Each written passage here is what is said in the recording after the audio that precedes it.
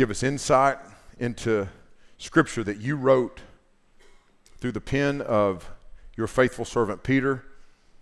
By the guidance and inspiration of your Holy Spirit, you put these words to paper, and I pray that we would understand the context that you wrote them in and the application that they have for us today, that we would be true and faithful to the text as we read and teach it, and that we would be true and faithful to the text as we hear and respond to it.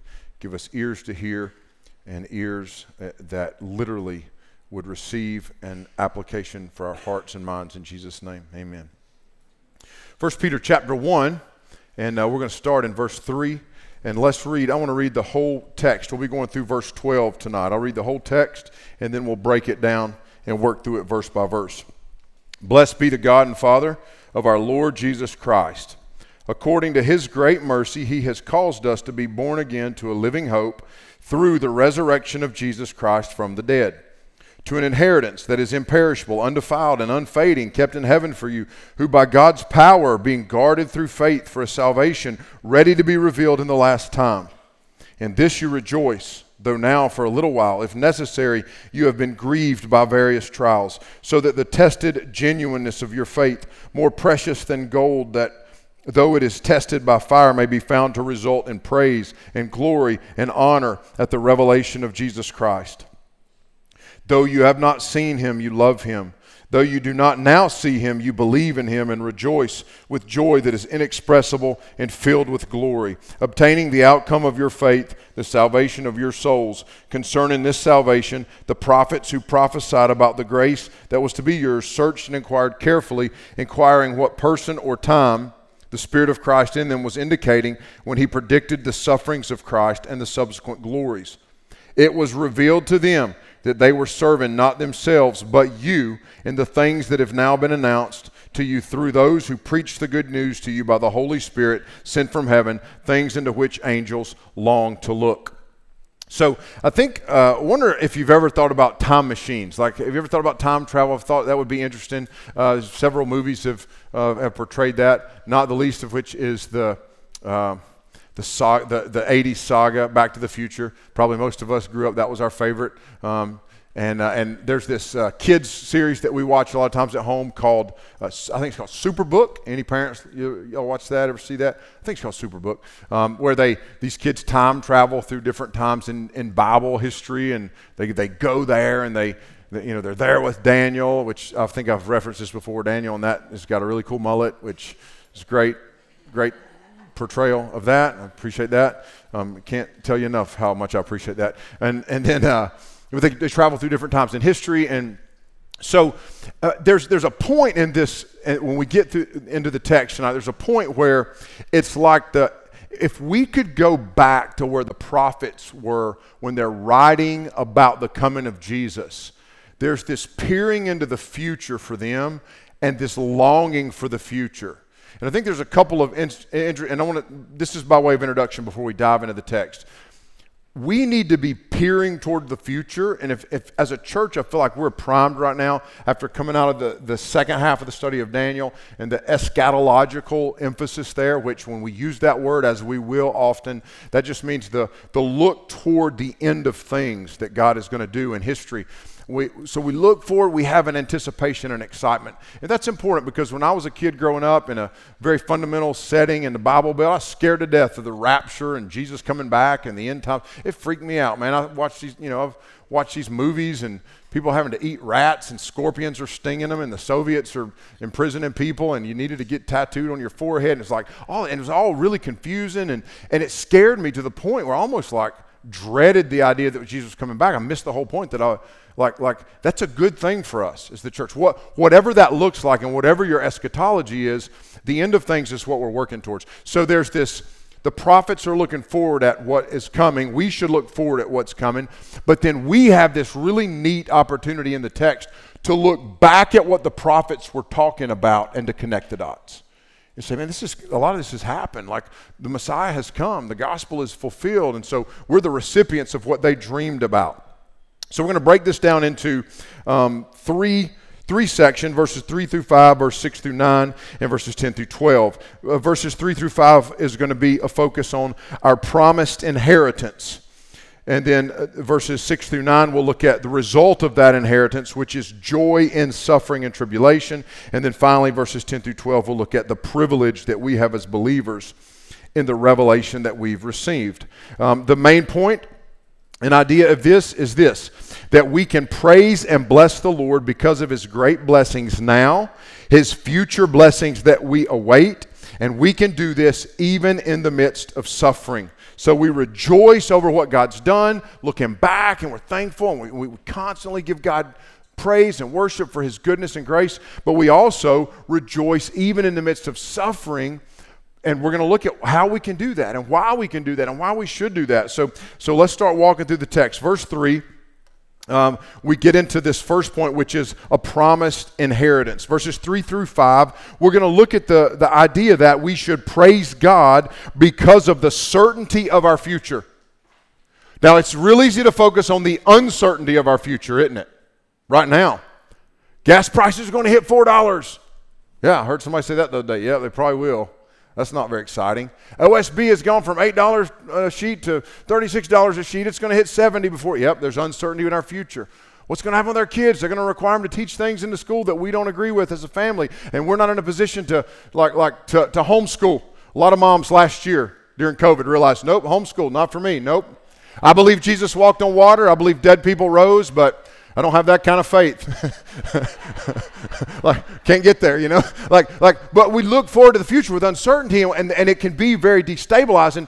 But for Peter, the encouragement to the church, to we as exiles in this world is, let's look forward with certainty to the things that we know to be true. Let's look forward with certainty and let's rejoice.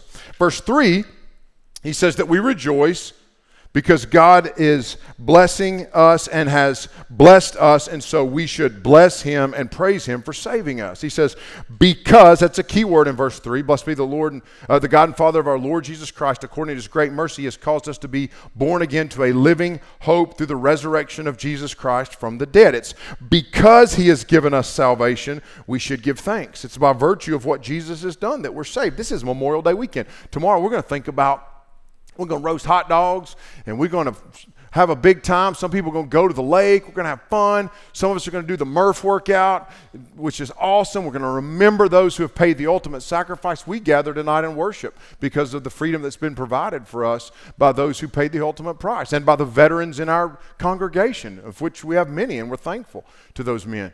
Grateful. The greatest thing that's ever been provided for us was provided for us by Jesus.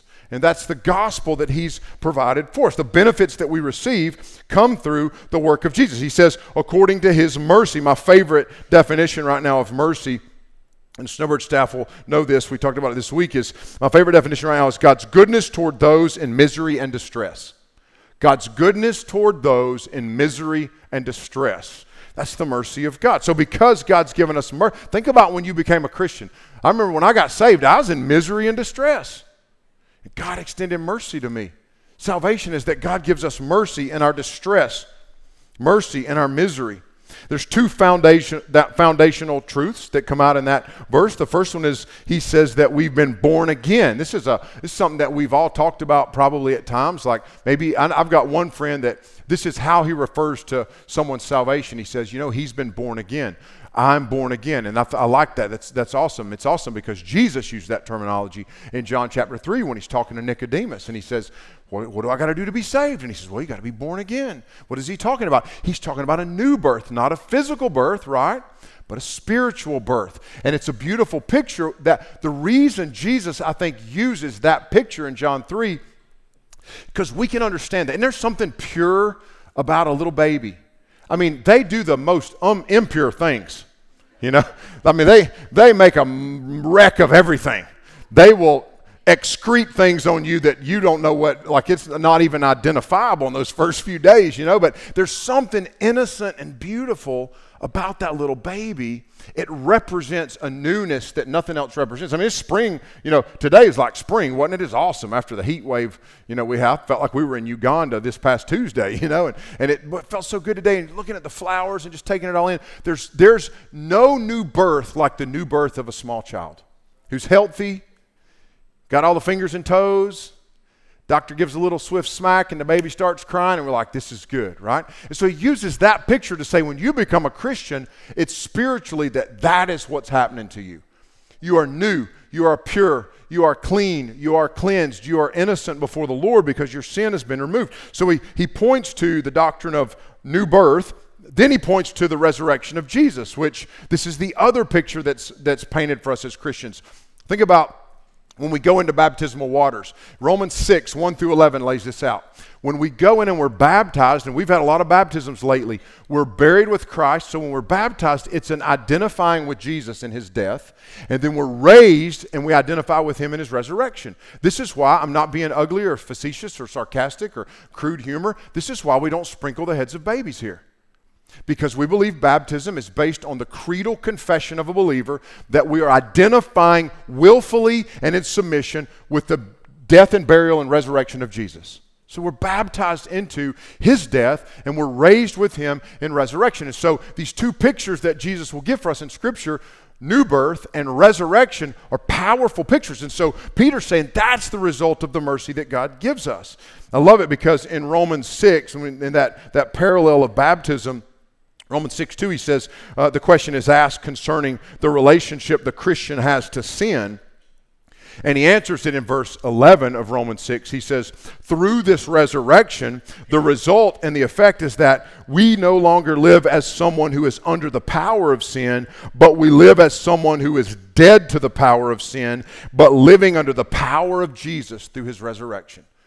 Peter says, we should praise and worship God because we've been born again into the resurrection of Jesus, and we have a living hope. We just sung about it. We've got a living hope. Verse 4, Peter now starts to describe in more detail what our future hope looks like. So you're going to see often in the New Testament, and specifically in Peter, this right now emphasis like, yeah, we've been saved. There's a past tense and there's a present tense, but we're also looking forward to a future salvation that is yet to come. So in verse 4, he says, to an inheritance. So you think of inheritance, you think we're looking forward. You've got a future inheritance that's awaiting you. It's like the inheritance that you've not yet received that's awaiting you.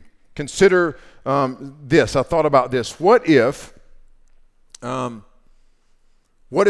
wanted to give a portion of the inheritance they had for their son or daughter, give a portion of that to them to enjoy in this life while the parent was still living, and then more that was to come later?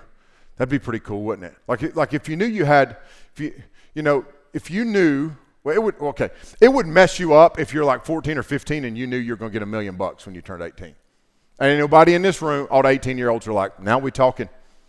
I heard Dolly Parton gives every graduate of Gatlinburg Pittman High School $500. I'm like, come on, Dolly, just drift them dollar bills on south, keep it coming. Like, what if you knew when you turn 18 or 20, you're gonna get $1 million? Everybody, every grown folk in here that's had to work for a living, would that be good or bad? It'd be bad, right? Because we want to teach principles like you don't get something for nothing, like ever. You got to work for it. Work hard and don't expect anything to be given to you. And inheritance is different. If you've just been loved by the person that's leaving you that inheritance, you receive an inheritance. What if someone was going to, you've got someone going to leave $1 million to this person, a grandson or whatever, or a son or daughter, and they say, you know what I want to do? I want to help you build your house and get established and help you get your business going, and they're helping you get to see some of the benefits of that now, and then the inheritance comes later. There's this sort of picture of that there's an aspect of our inheritance that we receive. Now, consider this. Characteristics of the believer's inheritance are laid out. So he's going to give us 4 words that describe our inheritance as Christians. The first one is imperishable. This means it cannot be corrupted. The same word, by the way, is used to describe God in Romans 1:22. God can't be corrupted. 1 Timothy 1:17. And our bodies in the resurrection will be incorruptible. 1 Corinthians 15:22. So imperishable means not able to be corrupted. Then he says it's undefiled. This means that our inheritance will never lose its beauty and will never become worn or faded. The idea is that it will not tarnish or weaken in value. Same word is used of the sinlessness of Jesus in Hebrews 7:26. Undefiled. Think of Jesus as being undefiled. Unfading is the next word he uses in verse 4. This means it won't age. It'll last forever. It's eternal. Somebody said, how old will we be in heaven? Well, I don't know. Like, we won't really be any age because that's the whole point of eternity, right? Yeah, but how old will we look? I don't know, perfect, whatever. Like some people, I was preaching, I'll tell you, Carol Ellis reminds me of this often. I was preaching a funeral for a friend of ours, and he had gone to be with the Lord prematurely, not prematurely, but it seemed too young, and I was talking about being raised in an incorruptible body, and there was a couple of ladies there, I think, had a few drinks before they came in, and there was a lot of non-believers there, and Carol sitting behind one of them, she said, I know I'm going to have myself an incorruptible body, and she kind of did this wiggle thing like that. You're missing the point. That's not the point. Point is, there will be no sin, right? We ain't have to deal with sin. Ain't going to be no sin, no achy knees, no achy hips, no hip replacement, no knee replacement. Ain't got to get stuff replaced. That's the bottom line. No cut off the eye and make it where you can see cornea, whatever that thing is, LASIK. Ain't no LASIK. Them boys going to go out of business in the new kingdom, right? Ain't gonna, no need for that, right? It's undefiled. It won't, it's unfading. And then lastly, he says it's kept. It's kept. Our inheritance is kept. This is important. The word kept now this is real important. The word kept is a divine passive in terms of the grammatical use of that word, which means God is the one who is reserving the inheritance. Your salvation, your inheritance, my inheritance, is kept for us by God. The reason we believe in the doctrine of eternal security is not because we think that a Christian is good enough to endure to the end. It's because we believe the author of our faith is also the perfecter and finisher of our faith according to Scripture. God's the one that keeps our salvation. If he didn't, you go mess it up, right? Like, we mess it up. How many days are we frustrated over our own inability to be faithful to what we know God's calling us to? So he keeps it. Verse 5, he promises that by God's power, we're being guarded, which means we're going to endure. Salvation is, this inheritance is described in terms of salvation. When we talk about salvation, by the way, in the church, we're talking about being rescued. This is Tom Schreiner's definition, and I like this. Salvation is being rescued from God's judgment or wrath on the last day. That's salvation. People are like, why you say saved all the time? You use the word saved because you are being saved, delivered, rescued from the wrath of God on the last day. That's a good thing. We like that. While we are still being saved currently, or while we're being saved currently, there's an aspect to our salvation. There's a future focus, and he says it's guarded. And that word guarded is a word that's used of military garrisons. The word is garrison. So the idea is God saves us, gives us this inheritance of salvation and future hope, and then guards and protects it with like this sort of armed resistance against any attack. God is the one protecting. God is the one guarding.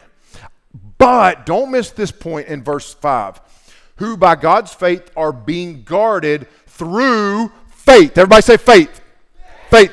We are being guarded by God, and somehow our faith is involved in this whole process. But God is the author of our faith. And so if you drill into that verse, what he's saying is we continue in that faith and grow in a knowledge of who God is, and the faith strengthens as we grow. But we need to understand that our faith is not doing the guarding and protecting. It's God who sustains the faith. The faith is there to help us grow and strengthen and be strengthened, and then our knowledge grows and the faith grows, but God is the one guarding that process. So God guards the salvation even as our faith grows through our knowledge of him as it grows.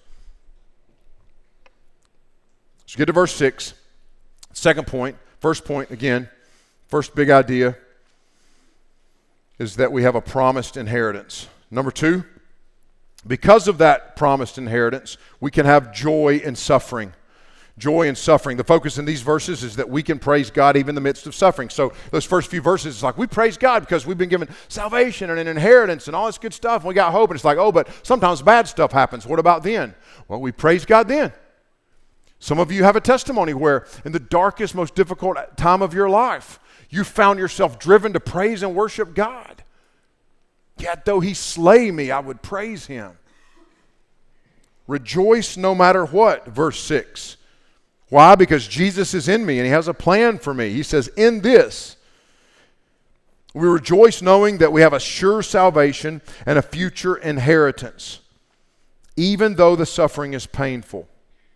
And then he begins to explore the details of that suffering in verse 7. He says, we'll be tested. Verse 7, look at this. So that the tested genuineness of your faith, more precious than gold that perishes, though it is tested by fire, may be found to result in praise and glory and honor at the revelation of Jesus Christ. There's two aspects to the picture. The first aspect is that aspect of the refining of gold. I did a little research, not a lot. I watched one of those shows, one of those gold rush shows recently. I was in a hotel room and we're scanning through it. It's me and Moses watched one of those things where they're getting the gold out of the ground. They got all this big equipment and they're mining the gold out, and it's a huge process. Well, in the olden days, there was a job, there was a vocation called a refiner. There was a gold refiner. It was a very hazardous task, because to refine that gold, you had to heat it to close to 2,000 degrees and then skim the impurities off of it as they rose to the top. You'd skim them off. It was a process for that gold to be brought in its purest form.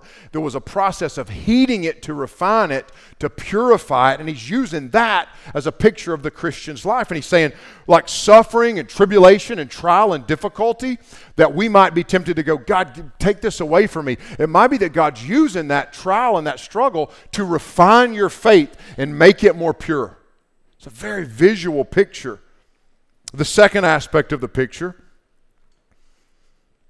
he says the more extreme the testing is, the better. For example, imagine a car or truck that is tested to 100,000 miles. So you see, we read Edmunds' report. We did a recent test on minivans, the 2021 Odyssey and Sienna, whatever it is, and this, and I'm like, 2000, who buys it? I buy, earliest I'm looking at is 2011.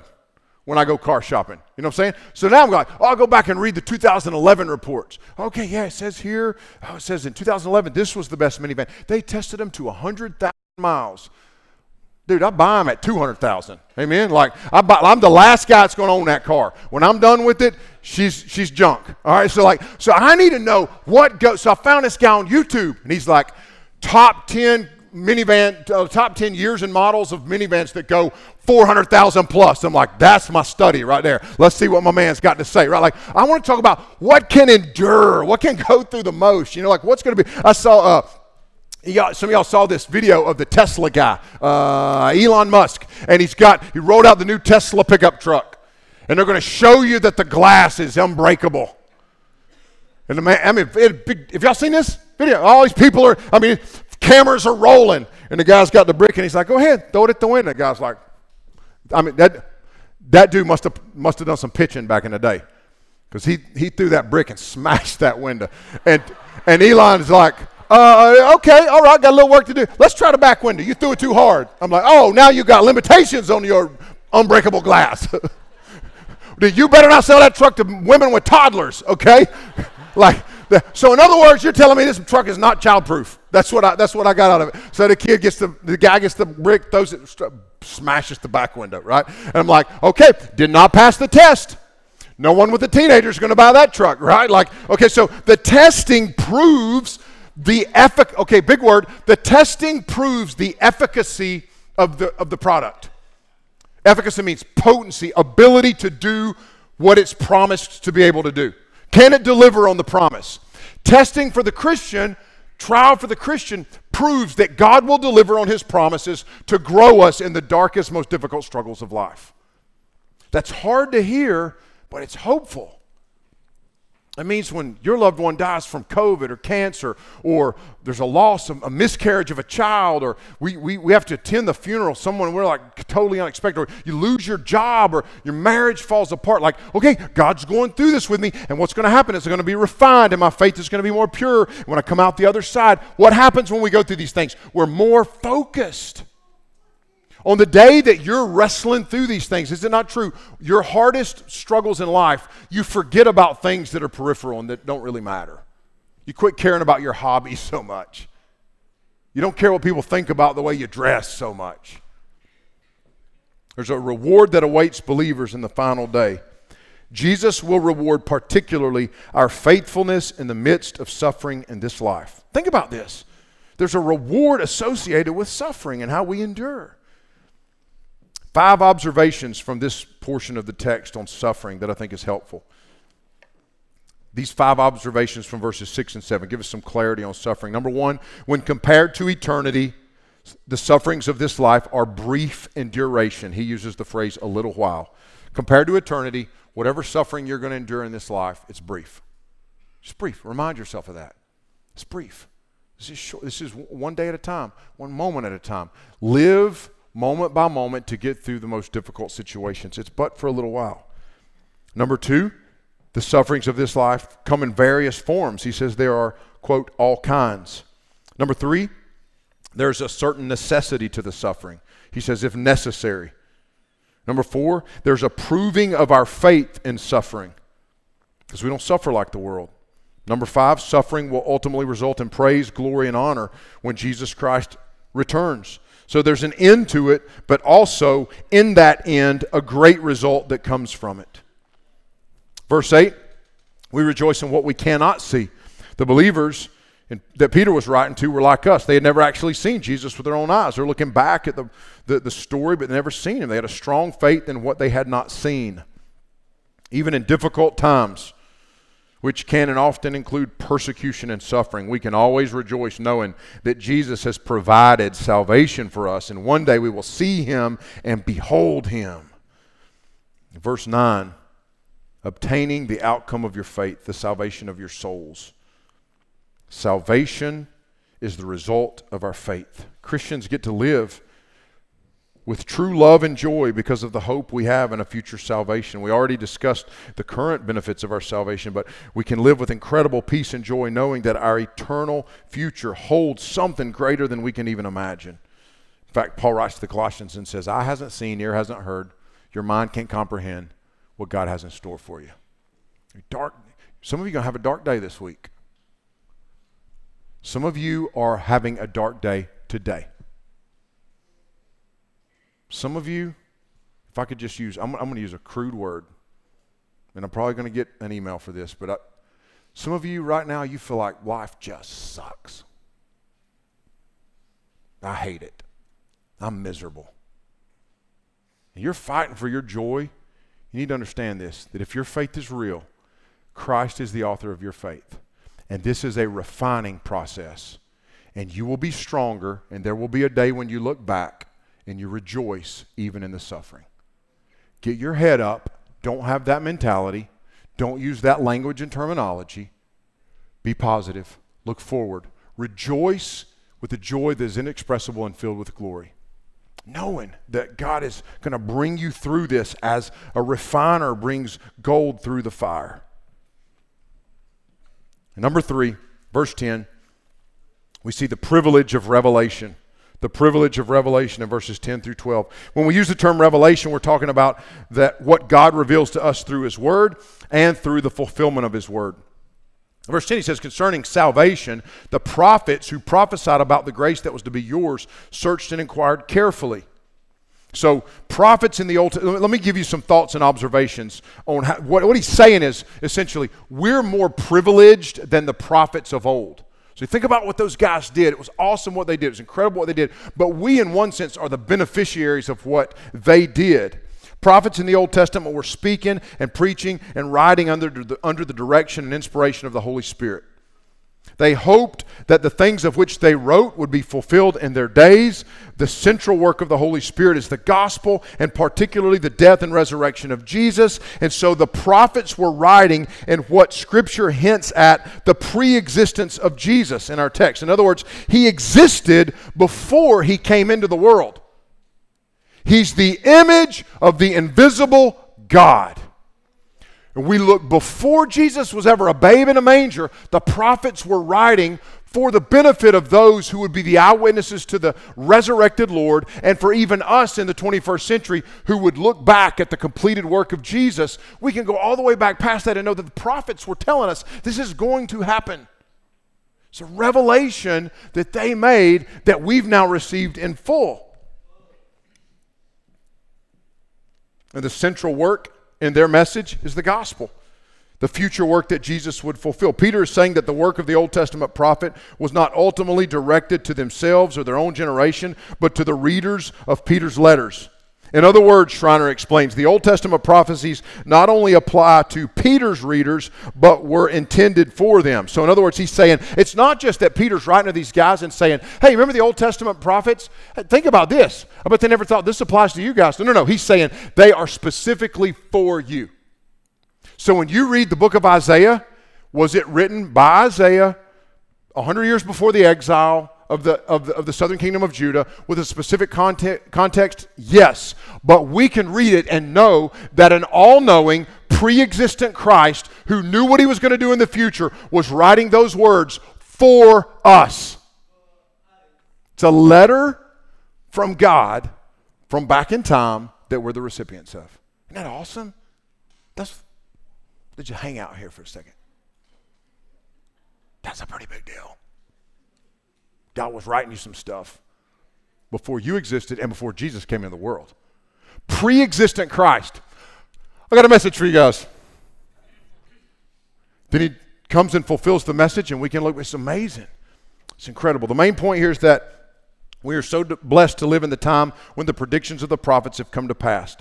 Jesus said, blessed are your eyes because they do see, and your ears because they do hear. We're truly, I tell you, many prophets and righteous people long to see the things that you see but didn't see them, to hear the things that you hear but didn't hear them. Sanchez says this, the point is the prophets weren't just writing down their best guesses or astrological calculations regarding the timing of them, the timing of Christ's arrival, or the nature of his life and work. But under the inspiration of the Spirit of Jesus, the prophets were authoritative and true. So the prophets were writing under the leadership of the Holy Spirit, the Spirit of Christ, who would then be the Spirit in Christ that he would leave with us, that dwells in us, and that enables us to interpret the Scriptures, the revelations God has given us through his Word that he wrote before Jesus ever existed in the world as a man. God's Spirit is running through history, tying us even to the prophecies that he wrote. So a couple final thoughts concerning the Old Testament prophets and their writings, because in verse 11 it says, inquiring what persons or time the Spirit of Christ in them was indicating when he predicted the sufferings of Christ and the subsequent glories.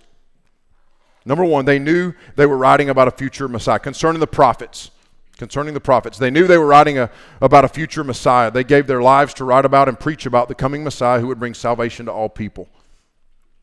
Number two, in this sense, the Old Testament prophets were serving the future followers of Jesus. For that, we owe them an incredible debt of thanks and gratitude. Again, swear tomorrow, this is a great time to think about this.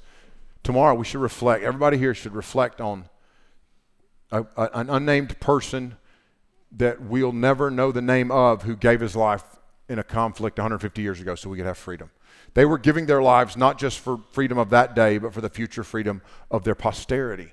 There's a future aspect to that. And number three, the Old Testament prophets hoped that they would live to see these things come to pass. But Christians reading Peter's letter have come to see them pass. It's amazing.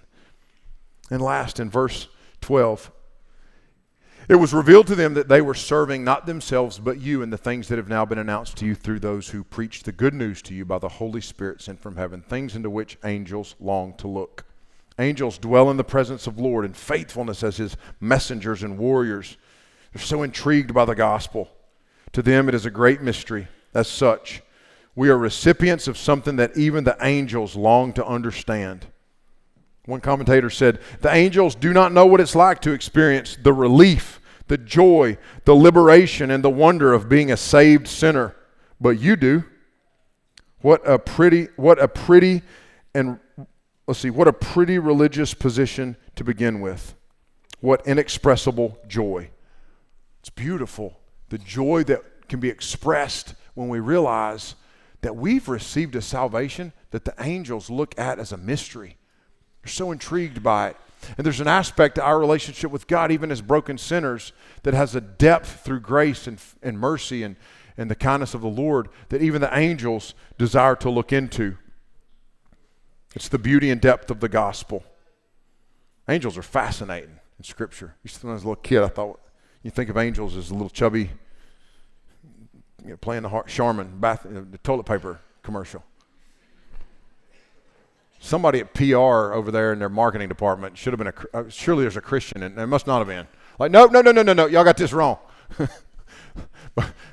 Like, That's not, y'all got it wrong. That's not biblical angels. Somebody at Sharman needs to get their theology intact. Okay, like there ain't no little chubby babies floating around playing harps and bouncing on clouds, right? In Scripture, angels do a couple of things. The main things are, in terms of their tasks, they're God's messengers and they deliver messages, and they're God's warriors. He's the Lord of hosts or armies, and they go to war. But ultimately what they do is they continually, day and night, worship the one who is worthy of praise. And all they've ever done is worship him. And they're blown away. They don't question it.